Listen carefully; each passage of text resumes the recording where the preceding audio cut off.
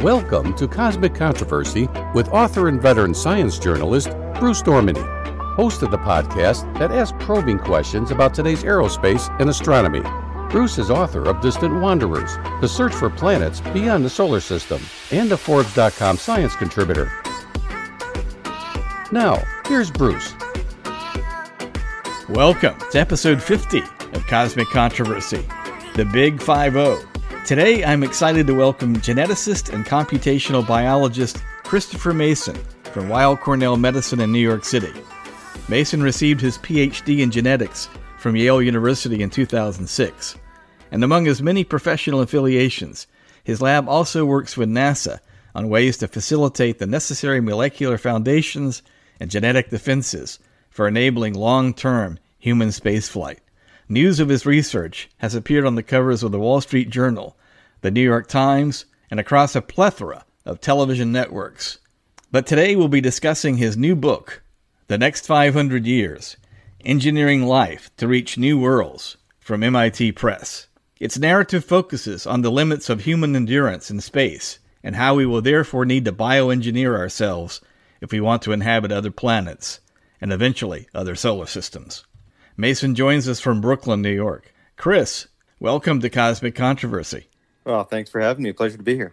So first off, congratulations on the book, which brings up topics that are almost never bandied about in the mainstream media, such as how we can use bioengineering to permanently move off-world, not only to Mars, but to an Earth 2.0 in a nearby solar system, all within the next 500 years. And so within the time frame, roughly, that Columbus first sailed to the New World till today. So we can't cover everything in the book, but I do want to hit on some of the high points in the episode. And just as I was discussing in the pre-interview, there was a breaking news story, which may not be news to you, but the news outlet The Hill is quoting you today as saying that there may already be forward contamination on Mars from some of the NASA rovers. There's different kinds of avenues of what are called planetary protection, and that means you want to avoid either contamination to another planet or from another planet, what's often called forward contamination or backward contamination. But both of them you want to try to avoid or at least minimize whenever you can. And so what I just described is that, if you think about all the spacecraft that have gone now to the Red Planet, they're all, cleaned and getting, put to the points that when they're assembled, that they have very little biomass, or generally even only just a few hundred spores per square meter or less, ideally. But they have never promised zero. And this goes back to Carl Sagan's work in the 70s. And also the Russians also follow international guidelines. Most people making spacecraft do everything they can to keep them as clean as they can, but it's never going to be zero. And so I actually have a book that just came out, as you were just describing, that talks about a whole chapter about this. But as I make the point that there's a decent chance there's probably a little bit of DNA that's already there.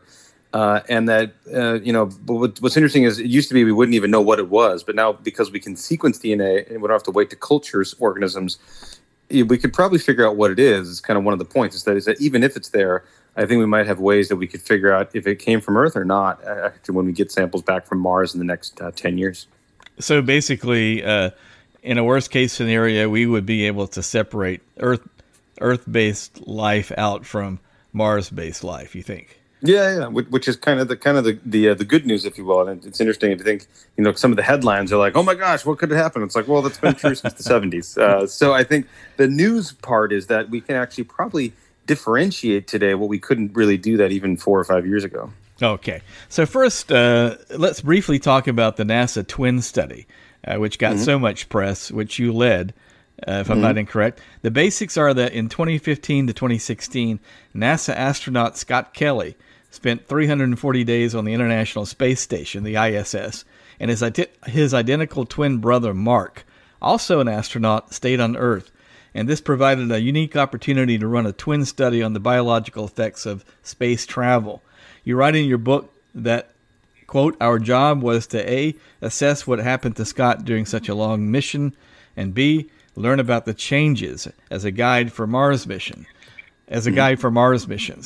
And then C, plan for ways to mitigate future risks to other astronauts. We were very fortunate to be selected by NASA as, there were actually 10 teams total. So I was leading the genetics and some of the genomics aspect where we look at, what happens to the DNA and RNA and really the cellular changes inside the body. But there was other researchers looking at the cognition changes or looking at particular parts of immune function or, people looking also at the vasculature or sort of parts of the body more from a biophysical level. So it was a really complete molecular and physiological and even behavioral portrait of what happens to the body for a year in space. And we really had very little knowledge of this because there had been some Russians that had been up in space for longer than a year, but only 3 of them. And this was the longest mission ever for NASA for a contiguous mission, again, almost a year.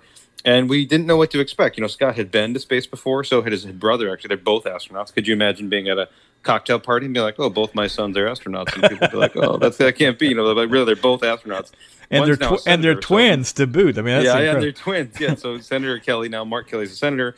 So it's only 2 samples, right? There are 2 patients in the study, so it's not a big statistical study. But what we lacked in the numbers of subjects, we made up for in the time points. So we collected 280 samples over the course of that 2.5 years to really get a fine-grained look at cells, DNA, RNA, what happens inside their body, behaviorally, structurally. Looked at everything we possibly could. And so what we found is, that really the body responded in many ways to space, but a lot of these stressors on the body were tolerated and eventually went back to normal. But the interesting thing is one of the things that you learned while Scott Kelly was orbiting Earth 400 kilometers above Earth's surface was he was also receiving the equivalent of 4 chest x-rays a day. However, that's not funny, but I mean, that's just the fact. However, you note that the expected level of radiation exposure from just a single Martian mission starts to approach the career limits for astronauts. So, that's right. So please give us one of the 2 or 3 main takeaways from this whole NASA twin project. Yeah, the radiation it's not lethal when you're in low Earth orbit or in the space station. Because there you're still protected by the Earth a lot. You're physically protected by the Earth, right? It's a giant planet that's blocking about half the universe from you. But also you have the Van Allen belt, or really these, the Earth's magnetosphere is actually really repelling high energy particles away from you. Once you get away from the Earth and head towards Mars, it can get more, dangerous and will be more dangerous. And, in terms of the amount of radiation, we know that we'll see more damaged DNA. We've already seen this in Scott Kelly and 59 other astronauts that we looked at and published last year, is that even in their urine or in their blood, you can see this damaged DNA kind of being eluted out of their body. That's kind of something you can track. And we expect to see more of that for these long missions. We're also looking to see, their telomeres get longer in space, but then they come back to normal when they get back to Earth.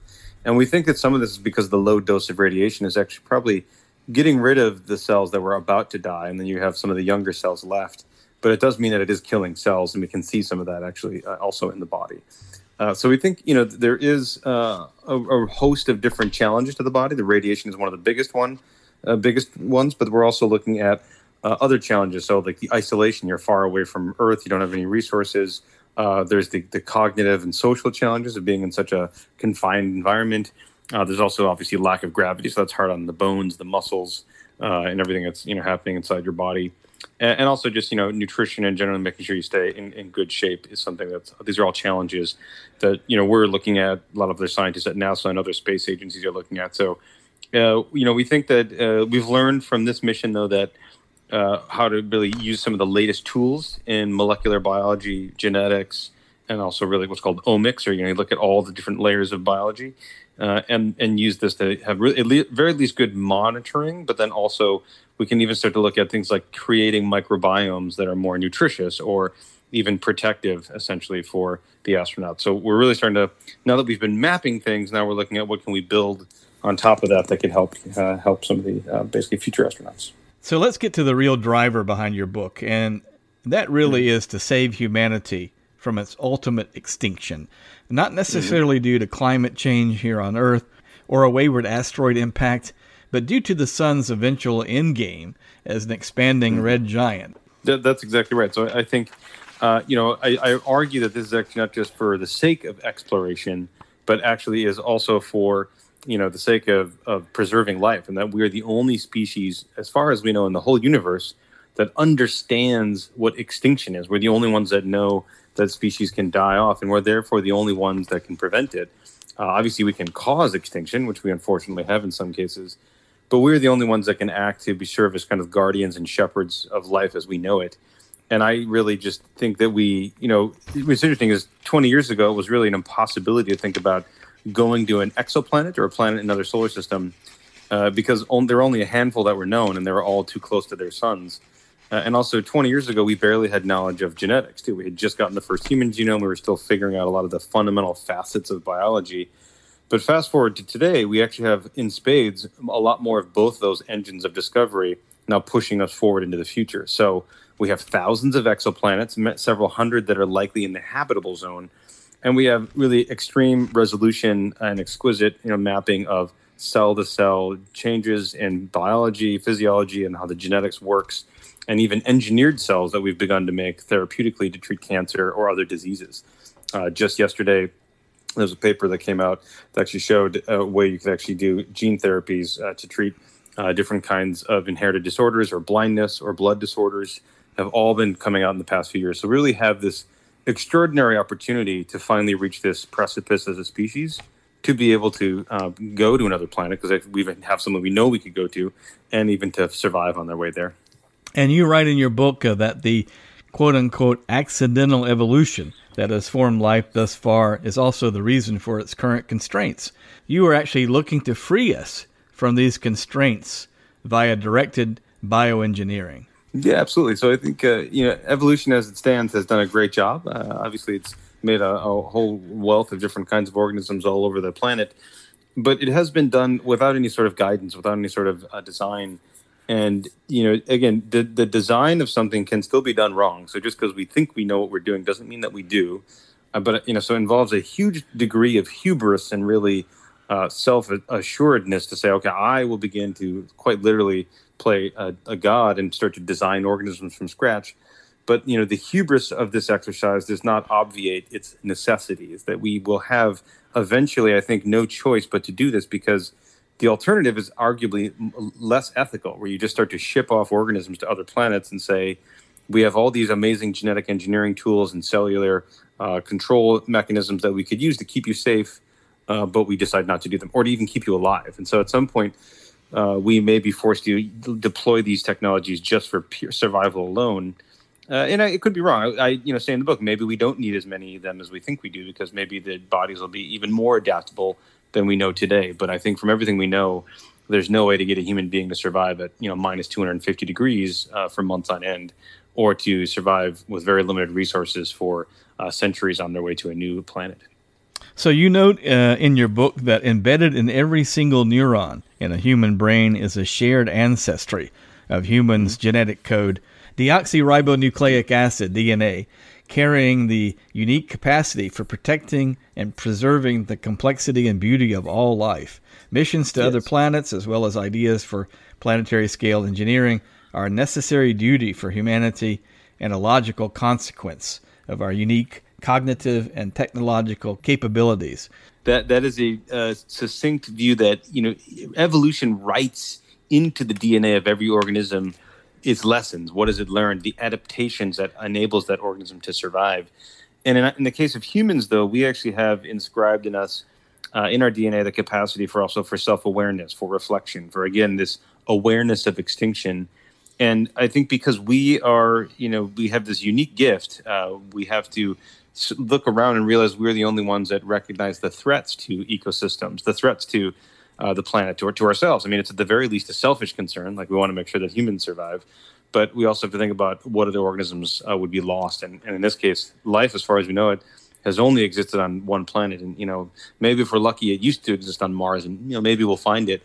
But it is apparently quite precious and rare in the universe, and something I think that is worth preserving in all of its forms. But I think we're the only ones that can do it, as far as we know. This duty is antecedent to any other duty. So whatever your moral priorities might be in life, you have to exist in order to enact them. And so this is preceding all of those. But let me play devil's advocate for a minute. Now, even if humans are able to move off-world permanently and settle other solar systems, all the species on Earth, all the advanced, complex life, the whales, the cetaceans, which arguably are intelligent and arguably are sentient. What about all the life that you would ultimately have to leave behind? And then you go to a planet that maybe had no life, and you start from scratch. What would life on a planet where there was no other life, aside from perhaps a microbial life, be like? I mean, it would be pretty desolate, right? Yeah, it'd be pretty barren, and it would be an opportunity to hopefully preserve the life that we could find there. And if we do find, say, microbial life or other organisms there, great, because then we could say, okay, maybe we again here, we want to preserve them as much as we can, but still keep it within the ethical framework I described in the book, which is a deontogenic framework, which is what is our genetic duty towards life. In this case, we want to try and keep life around unless there are life forms that themselves inhibit the ability of other life to live. And so life itself is a struggle. As Darwin noted, there's a constant battle. But what is unique about humans is that we can keep this entirety an edifice of struggle of evolution and genes and organisms. We can keep it going. Whereas if you just have evolution happening on one planet, for example, Earth, eventually it will be literally engulfed by the sun, and makes it so really nobody wins in the end of that game, right? So no matter how amazing you might be as an organism, I don't think any organism we ever could conceive of would survive, at 20,000 degrees Celsius, for example. So you mentioned the term deontogenic. What do you mean by the term deontogenic? Yes. So it comes from reading a lot of Immanuel Kant, who's a philosopher. It's kind of a variation of what's called a deontological ethics, which is basically deontology is the study and the nature of duty and obligation. So it's the kind of the theology is the study of, and the deontological part of it is of what is the nature of duty and of obligation. And normally, if you talk about duty at a cocktail party, it is the least exciting conversation you could be having. You'd want to go rather do shots or drink beer with somebody else. But in this case, I actually am extremely excited about this concept of duty, because the deontogenic part is, it means this is essentially the nature of what is our duty as organisms? What is our genetic duty? And I propose that it is this function of serving as guardians of other self-replicating creatures, that their genetics. And later in the book, I describe it as a duty, as I talk about it, we're the only ones that can preserve life as far as we know. So I think that is worth preserving and is antecedent to all their ethical priorities just by the nature of its survival. But I am open and very much intrigued to the idea of it not always being DNA-based intelligence. It could be some AI. It could be a silicon-based. I describe later in the book that in the future, several hundred years from now, it's very possible that it could be something that's like a self-aware AI that is carrying the torch of this duty. And so it starts as a genetic duty, but I mean it more in a self-replicating information context. So are you literally saying that perhaps it'll be a self-replicating AI, which is better able to survive the wiles of space, but at the same time have all the data that's accumulated from 200,000 years of human existence into this AI? Is that what you're saying? Exactly. And it might do a better job than we would. I mean, and I think that might be great, right? So, because some people think of AI like the movie The Terminators, or some scene in AI where essentially the robots have taken over, and at some point the robots might look at humans and say, "Aha, humans are the threat, so we'll just kill them all." And I don't think that would necessarily happen if they have an intelligence that is like our own. They might look as we do now. We see threats in the world, right? We see lions could kill us and eat us, or we see mosquitoes carrying dengue could cause us disease or kill people. But we don't try to necessarily completely destroy all of that species, but we do control it. We do try to minimize it. But even in the case of some species, if we view it as too dangerous of a threat, we do get it down to almost zero or sometimes zero, like smallpox. We have not. There's no one parading around saying we need to preserve smallpox, and that's because we've decided, and I think correctly by deontogenic ethics, is that we've decided as a society that it's too risky, it's too much of a danger for humans, which are trying to serve as these kind of shepherds. And so there it would be ethical to, in this case, restrict an organism to very few or almost no places. Why do we have a moral obligation to expand and preserve the species? Doesn't it seem from a philosophical point of view that our endgame begins with the death of our star, which is as astrophysically normal as our own physical mortality here on Earth. If we can survive, let's put it to you like this. Number one, we're only, 225,000 years old. Hominids are older than that, but the species Homo sapiens, not very old, right? So in a billion years' time, nobody has a clue as to what kind of accidental evolution is going to continue to change Homo sapiens. They've been maybe a total different species. In 500,000 years? Have you thought about that? Yeah, and with big applause. So I think it's something to be expected. So life is always evolving, ourselves included. And in that regard, but we would look a little different. We might even have different functional capacities.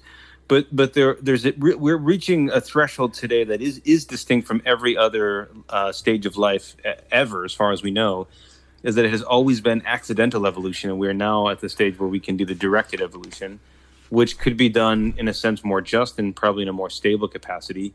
Because, the way evolution has gone is you get, boom and bust cycles of species that come and go. And it could be sometimes an asteroid created a crisis, or it could be change of the atmosphere. But we know, it'll just come and go. But then if we just stay in that cycle, and again, you look at the end of the star, which is, I kind of like your description that a star dying is just as natural as a person dying, if you will. It's something that they all do and that they have naturally done for all of eternity. So, why fight that? And I'm definitely not fighting that. I just am planning with that in mind, is that I think if the star engulfs the planets and then goes to white dwarf, what if there's no other life anywhere else in the entire universe? What if this is really it? And if that's true, I find that sad. I find that to be a loss, right? So I find it even in the case of complexity of life, I find it, unethical because of it, either because it's rarity or also because of its ability to enable other ethical frameworks, to enable creativity, art. You could look at music, you could look at science, look at all the sort of facets of humanity. We have our problems, don't get me wrong, as humans, but I think that all these other creations are extraordinarily, rich and worth preservation, even just as life forms. And I think that more and different kinds of life forms will come, and even more of them could be made if we help engineer different versions of them as well. And I think, but I would view like the sun, you say, so people die and suns die, but, also cells in your body die every day too, right? But what we find sad is when the entire person is dead, not necessarily the cells in your skin. And so to me, I expect that the sun will die and the planet will eventually become burned to a cinder, but that the life forms that it has spawned and hosted do not have to die. Many humans love wanderlust. I mean, they love to travel. They love to do adventure travel. Elon Musk wants to move to Mars. But many humans could care less about ever leaving their hometowns, much less the planet. And so I looked into this idea of whether humans are instinctually directed towards the idea of leaving the planet to avoid their own species' demise. When I had finished my book, Distant Wanderers, The Search for Planets Beyond the Solar System, and I came upon some statistics that at least half of the human population has no desire to travel. Well, yeah, and this has been historically the argument people make for, why should we go to the moon or Mars or go to anywhere? They say, humans are always curious and they always explore. And I think that that's true, but it's not the reason I'm driven by this question, and why I think about it every night is that I view it as I look ahead to a future where what if we don't find any other life, and it turns out that life is exhausted and extinguished on Earth. I find that to be very sad. So I would not want that to happen. And for people who don't want to travel, I think that's fine. Like that's people who might want to work on other facets of humanity. Everything from the technical questions regarding how do we engineer something to help with spaceflight, or something totally unrelated to those travels. So basically, you could say, what if all I want to do is figure out the best way to read a book next to a fire and pick the best book for that. It could be anything as close to or as distantly related to any of these missions. And so I think that's actually part of the beauty of humanity, is this breadth of ideas, breadth of experience and goals. But given the fact that it's been 50 years, and let's reiterate, you were talking about a 500-year plan, but it's already been 50 years since we last walked on the moon. And the 2024 Artemis deadline for NASA's human lunar return is fast approaching without any reassurance that this arbitrary deadline is going to be met. So are you discouraged about our rate of progress in terms of human spaceflight? I wish it was always faster. I wish, I've lived in New York long enough. I'm generally kind of more impatient than I used to be. But I would say, but I'm not disappointed because it is, in like many human endeavors, it's in fits and starts, or, it starts, might go quickly at one point, might go a little bit more slowly at another point, but it is a continual process. And I mean, we just had a helicopter flying around on Mars, a few weeks ago, and is right now, right? So we have, really leaps and bounds that have still already been ongoing. Just because we don't have, cocktails and tacos on the moon or Mars doesn't mean we're not getting closer towards that prospect. In terms of understanding the human genome, and our ability to bioengineer the human genome is the key to exploration off-world and to eventually settling not only Mars, perhaps other bodies within our own solar system, and perhaps Earth-like planets or Earth-like moons around other sun-like stars. Although we have sequenced our genome, and what does it mean, the term sequence? The sequencing is the part where we basically catalog the genetic material inside of the cells, and it's like really reading the book of life. And so I think when we sequence DNA from a cell, it's like when you open a book off of a shelf and you can read out all the story. You can read the letters. We're looking at the letters of the genetic code to know essentially what's there, what's in that cell, or in this case, like that book of life. And when we sequence it, that means we can read that out and then catalog it. So the same way, today you can search on Google for a snippet of a piece of a book that you once read and pick it up really quickly. You can do the same thing. Once you sequence DNA, you can quickly say, aha, have I seen this piece of DNA before? Is this coming from a human cell or a bacterial cell or a yeast or a plant? Once you have the sequence information, it lets you quickly discern from where it came on Earth or someday potentially on Mars. And so are you saying that you can literally go into a computer, this is all digitized, it's all in digital form, I mean, you can actually Google it, so to speak? We just put this website out just recently and actually had a paper published about it that shows, voila, you type in any genetic sequence and it pops up where has it been seen in the world before. Even so, you write, the human genome is the most well-studied to date. We have yet to completely unravel all of its mysteries. How many genes do we have? What are they doing? How are they regulated? Are there some do not disturb areas of the genome alongside those that can be more readily modified, altered, or manipulated? Okay, how many genes are there in the human genome? Like basically these core functional elements. It's akin to what people say, like how many pieces are in a car? Like, do you have about 10,000 nuts and bolts and elements of piece that put together a car? The idea is that in every cell you have your genetic code, and you want to know how many genes are doing something, or they can either make like a protein or make the cell have a distinct function. Like how do you make red blood cells versus your immune system's white blood cells? How do you make different types of cells in the body? All of that information is encoded in the DNA and also in what's called the epigenome, or it's the regulation of that DNA.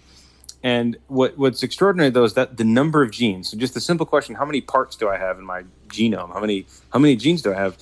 That number has been changing every year for the past, really, 50 years. When, there were first genes that were discovered with, in the 70s and the 80s for different bacteria.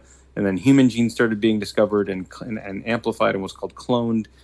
And then originally people thought maybe there were, tens of thousands of genes. Some people at one point thought there were hundreds of thousands of genes in the human genome. But in 2001, we came out, the big first genome was finished and said, okay, we've got about around 25 or 30,000 genes, but that number has not stayed the same. We keep finding more genes. We've actually found about 1,000 new genes every year for the past 10 years. And sometimes they're only expressed in one cell at one time point. Like, for example, the gene for fetal hemoglobin you will only find in fetuses or babies right after birth. It's because it's only expressed when you're really young, when you're basically a fetus, right? So if you didn't know that, though, you'd say, okay, I don't know about this gene because I'm only looking in adults. And so similarly, we have found that basically many genes are only found in a certain cell or at a certain time.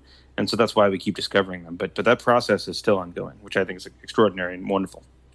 And you write that by 2150, there will be radiation-resistant gene editing for astronauts. So let's first define what we mean by gene editing. And so the gene editing is, once you have the catalog of genes in a given cell, then you can say, well, I would like to change it. I would like to, like you might open up a document or an email, and you just click, type out your letters, you click delete, you put a space or add different letters. You just, no one thinks twice about writing an email and typing on their keyboard. If the gene editing tools get good enough, you could just do the same thing, but do it on DNA. So you could say, I would like to change an A to a C, or I'd like to add a word or add a gene. We are at the preliminary stages today where we can already do this, and it will only get better and better over the next century, where then it would become very commonplace and easy, and also probably safe and efficacious to do genome editing and also epigenome editing as well. I talked before about the epigenome, which is on top of DNA, hence epigenome. It's on top of the genetic material. What that means is then you don't have to necessarily add or remove genes or base or A's or C's or G's or T's like the genetic code. You can just change whether something is turned on or turned off. It's kind of like turning on the knobs of your stove and turning the heat off or turning the heat on. You still have the stove there, but you've just decided whether it's actually has heat or doesn't have heat at that moment. So you can do the same thing with genes as well in your body. So in other words, you write that by 2150, the whole issue that plagued the ISS astronauts and the Kelly twins of how much radiation they were receiving while in Earth orbit will be a non-issue. We will be able to actually make humans radiation resistant so that they can be cellularly prepared in mission-specific contexts that depend largely on the duration of the trip and whether they are traveling to harsh environments of the solar system. Your body, your organs, will they be radiation hardened, so to speak? They can be. So, you can imagine that, at that point, we know we've learned about genetic adaptations and different tools that other organisms use to protect their DNA and to repair it. We will have that full catalog of tools, basically, the genetic toolbox of Earth, at our disposal. And so we've shown in our own laboratory that you can take genes from an organism called a tardigrade, which is often called the water bear because it looks like a cute little bear. It can survive in the vacuum of space. It can survive, more than 10 times the amount of radiation that a human cell can and still survive. And so we've taken proteins that are made by that organism and put them in human cells, and we can get an 80% reduction in the damage to the DNA of human cells, and it helps it repair faster. So we could, use it as a therapeutic, or we could use it as a gene therapy to have it be a more permanent change. But we have this extraordinary ability now to take sort of the lessons from other organisms and apply them to our own. You know that by 2200, that bioengineering of our own genome could include enhanced vision capabilities, so that the human eye, we know that the human eye has evolved to specifically detect light between the visible wavelengths, that's 400 to 700 nanometers. But recent research at the University of Massachusetts Medical School has shown it might be possible to extend our vision to 750 to 1400 nanometers or to the near-infrared spectrum. This could be critical for long-duration missions, you write, that would take an astronaut to a planet far away from the sun, where low light and infrared or near-infrared vision would be immensely useful.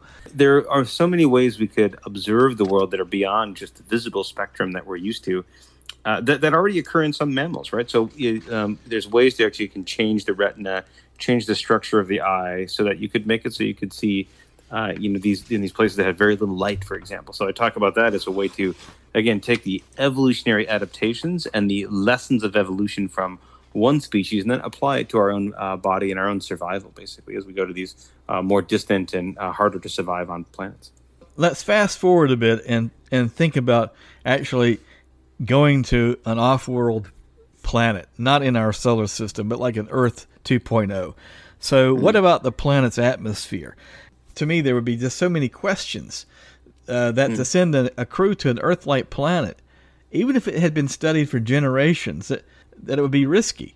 And you mentioned that a crew of settlers might have to even wait in orbit before the painstaking process of terraforming was done. That just seems a little bit crazy to me. It sounds hard, right? So we there are some ideas of sending something called like Project Starshot, where we basically send a really fast probe to a candidate exoplanet and try and get information within 20 or 40 or 60 years. So depending on how far away it is, where you could get, if something's traveling close enough to the speed of light, into like a small probe, you might be able to get this information faster. But there is this risk of you get there and it's not as good as you thought it was. So you got to go to a different exoplanet. So, and that's why a lot of these parts of the book are towards the end of where I think we would need to have a lot of self-reliance technologies enabled by then, so it'd be less onerous on that crew. And so some of the methods include reactivating genes that allow us to make our own vitamin C in our bodies, which other mammals can do, but we no longer can just through an accident of being lost through evolution. Or you could, we need different amino acids in our diet. We could maybe try and engineer it so we can make all of them. Again, taking lessons from other creatures on Earth, we know that it can be done. It's just not done in our DNA and our cells. And so I think there's ways we could try and make those crews more self-reliant. So it's a bit of a less difficult of a process to have to switch to plan B when you're trying to find a new home. It seems to me we need to put more of our focus on achieving at least the speed of light, either via some sort of warp drive, which doesn't necessarily violate the theory of relativity. In other words, breaking the speed of light. I think if you did that, and it could send some sort of robotic probe to continually check out, what was happening in your terraforming efforts, or really get a sense of what was going on with your candidate Earth 2.0, that would save a crew from having to wait in orbit until the thing was terraformed. I mean, basically, they could you could send the same crew in the same lifetime. I described different, methods of advanced propulsion that could occur in the next 500 years, including fusion drives, antimatter drives, warp drives, the ability of trying to fold space-time, all of which could be done in a way that doesn't violate any of our knowledge of physics. But I would love it to have the timeline be shortened, right? So that would make it easier on the crew. It would make it so there may have to be only 1 or 2 generations on that ship to another star. Or maybe even 0, right? So it could all be within the same lifespan. That would be wonderful. But I built it purposely to be, as straightforward from what we know today, that required no leap in technology or even real knowledge or change of what we already use today technologically. But what about the simply bioengineering human astronauts to have double, triple, or even quadruple their existing lifespans?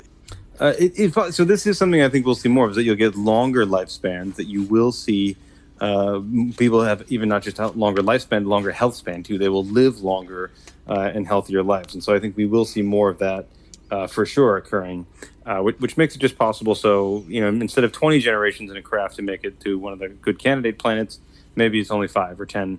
And that would be, I think we'll see more of that. I just don't know exactly how much. Like tortoises can live to be on 200 years. Some trees can live to be thousands of years. So we know it's possible. It just hasn't been seen yet in sort of a complex mammal like humans. But there is one big 500-pound gorilla in the room, which isn't probably addressed as much as it should be, and that is the psychological toll, the sociological toll on astronauts on these long-duration missions. And you write that with enough time, these analog missions performed on Earth have shown that after 500 days in isolation with a small crew, for instance, like the Mars 500 project, most of the relationships were strained or even antagonistic. And there are many descriptions of space madness appearing in both fiction and nonfiction. And you note that their modeling and association to risk is limited. So there's simply no knowledge of how the same crew and its descendant generations would behave, and this is really the wild card question. That really has nothing to do with bioengineering, or does it not? Is there a way that we could genetically engineer ourselves to be more psychologically resilient, for instance? Be more resilient, or even to be more docile. And this mental health and sort of safety and security are a huge component, but one of the biggest components, one of the biggest risks of long-term spaceflight. And need to be, really carefully constructed, maintained, monitored. And what's interesting, though, is the idea of, I would say 50 years ago, if you asked me, could we make it so humans are more docile and make it so you could engineer that? I would have said, some people are nice and some people are mean and some people are hyper and some people are not. And how do we really know what's driving that? But we know, at least in animal models, that it's actually possible to create basically a different kind of species in about only 50 years. And so this is a very famous experiment with what's called the silver foxes that were in Russia, that the researchers, their geneticists in the 30s and 40s said, well, can we turn foxes into dogs, basically? And so they continually bred only those that were the most docile, the most friendly foxes, and then didn't for any of those that were very aggressive. And within really about 50 years, they created dogs from scratch. So the ears became floppy. The silver foxes began to be, essentially get excited when they would see humans approach versus aggressive. And they would even track the eyeballs of humans. So, when a dog looks at you, it looks right at your eyes. But most foxes might just look at you briefly and view you as a threat and look away. But like these traits can be bred. And the brain chemistry was altered when they looked at the brains of some of the directed evolution evolved silver foxes. They had changed. And so this is, I'm not advocating we do this necessarily on humans, but it just shows that it is possible to do and has already been done actually for one other kind of mammal. And then how do you deal, though, with people who are just totally against any sort of bioengineering, that they do say it's playing God? To them, I say, antibiotics are the same idea. You take an evolutionary lesson from one creature, apply it to our own survival. Or a lot of those same people who might be against genetic manipulations or cellular engineering, if they get cancer, I can almost guarantee almost all of them will take the most cutting-edge therapies that will keep them alive, which involve engineering cells in some cases. And so I think that it is one thing to think in the abstract about things you might find unusual, but I think it's misleading for two reasons. One is that when it really comes to survival, most of those people would want to live, and biotechnology is often the way that will keep them alive, quite frankly.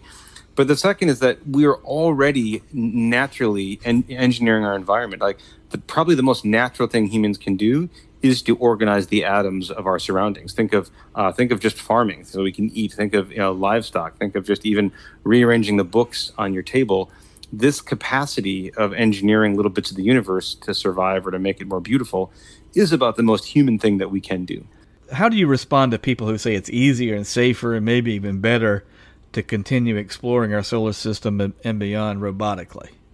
I think we need both. I think it is for some things, and that's why I talk about that. You might need AI to even serve as the better shepherds of life because they can survive in harsher environments. I think we'll need them, but we'll also need the human enterprise as well to help explore. So I'm very much a let's do both, not one or the other in this question, I'd say. You're right that by the time our sun becomes a white dwarf with only about 54% of its current mass and a much lower luminosity, some 5 to 6 billion years from now, you're right that if any humans have not made it out of the solar system by then, they will have to be living on the outer planets. The inner planets will be gone by that point, right? They'll probably be engulfed by the sun or charred pretty much to a complete cinder. So maybe you could survive on Mars, but if there's anything left. But it could be asteroids, it could be other moons where you'd want to be able to survive is what's, I think, very likely. But wouldn't you be flabbergasted if even in a billion years' time we could not figure out a way to get to the next star system? I mean, that would... I would be disappointed, yes. I think we should be able to figure it out by then. But some people might want to stay, or there might be some unique element that we only find in this solar system that we don't find somewhere else. And so there might be people who'd want to stay for it. So it just depends very much on what we find out there. So what has to change in terms of our humanity's mindset in order to meet your 500-year goals? Yeah, I think there are some things that, should change in terms of how do we view just each other? How do we view collaboration between species? How do we work well together? Right now, we don't work that well together, right? The U.S. and China have a bit of a trade war and other IP wars. The U.S. and Russia have their own scuffles and still do to some degree. So I think having more of a recognition of the shared humanity and the shared goals should help people work more closely and believe in each other more. And so I think if there was really a species-wide goal, there could be a species-wide coordination and sort of action. And the best example recently is like chlorofluorocarbons that were threatening the ozone layer. We work together as a global community to stop that, right? And so climate change is also being addressed now a bit more slowly than CFCs, but it is being addressed. And awareness of planetary scale challenges require planetary action, but that hasn't really been possible until the past few decades, where we have a global communication system and a way to work together. So I actually think, even though we've had fits and starts as countries, as cultures, as humans fighting each other for the past really few millennia, I think we didn't really know what we were doing for most of that history, but now I think it's pretty clear where we are in the universe and what we stand to. What are the threats to all of us that we can work to fight against?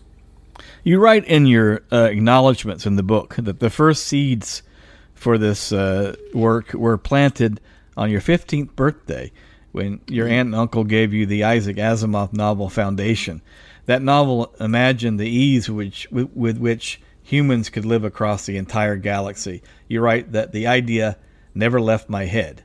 Yeah, so I've been thinking about it ever since then, is that this is an extraordinary view of what humans are capable of, that we can really become multiplanetary, even interstellar in terms of where we go, how we live.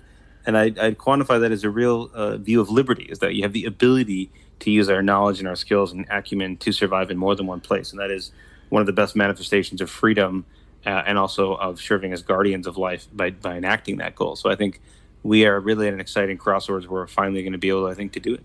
I know you're not an astronomer, but you really see this long-term goal of expanding humanity beyond our solar system as preserving our unique place, potentially in the universe, as sentient beings who are capable of composing beautiful classical music, having artists who are able to catch the subtleties of the Mona Lisa, the Winged Victory in the Louvre, the sculpture, and also capable of building radio telescopes, beautiful optical telescopes, and sending their species successfully to walk on their moon and back within 10 years when they set their mind to it, right?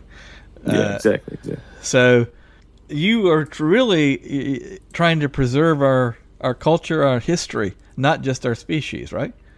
Absolutely. I think it's a full package. All these things have value, have unique value. Again, we don't, as far as we know, they're not anywhere else in the universe. Like this is it. So if we don't preserve it, if we don't nurture it, and then care to expand it, it would be lost forever. And I think it doesn't have to be. It was one part of the tragedy. Like it would be the equivalent of suicide rather than just a murder.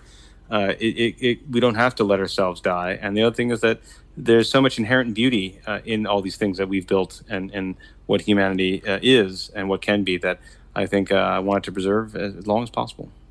Finally, what goes through your own head when you look up at a clear night sky? I think, like many people, when I look in the stars and can kind of feel maybe the wind between my toes and hear the rustling of leaves in the distance and look up at the night sky, it is one filled with wonder and sort of humility of what's out there and how far we could go and what we could reach, but also a sense of that's where we're going. That this is actually leaving Earth is not Plan B; it's Plan A. It's where we're supposed to go, and it's actually our duty, our deontogenic purpose to actually go there. Chris, do you have a way that listeners can contact you on social media or via email if they want to comment or learn more?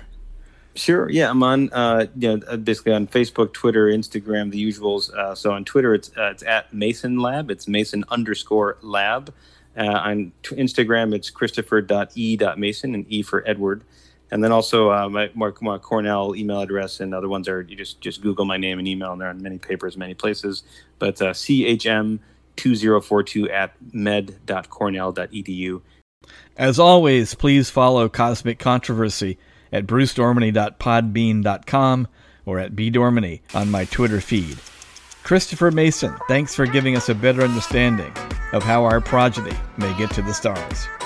Thanks so much. Really a pleasure. Thanks for being a part of the podcast today. This has been Cosmic Controversy with Bruce Dormany. Please follow Bruce on Facebook, on Twitter at bdormany, or his regular posts on Forbes.com. Until next time, clear skies. Music provided by RFM.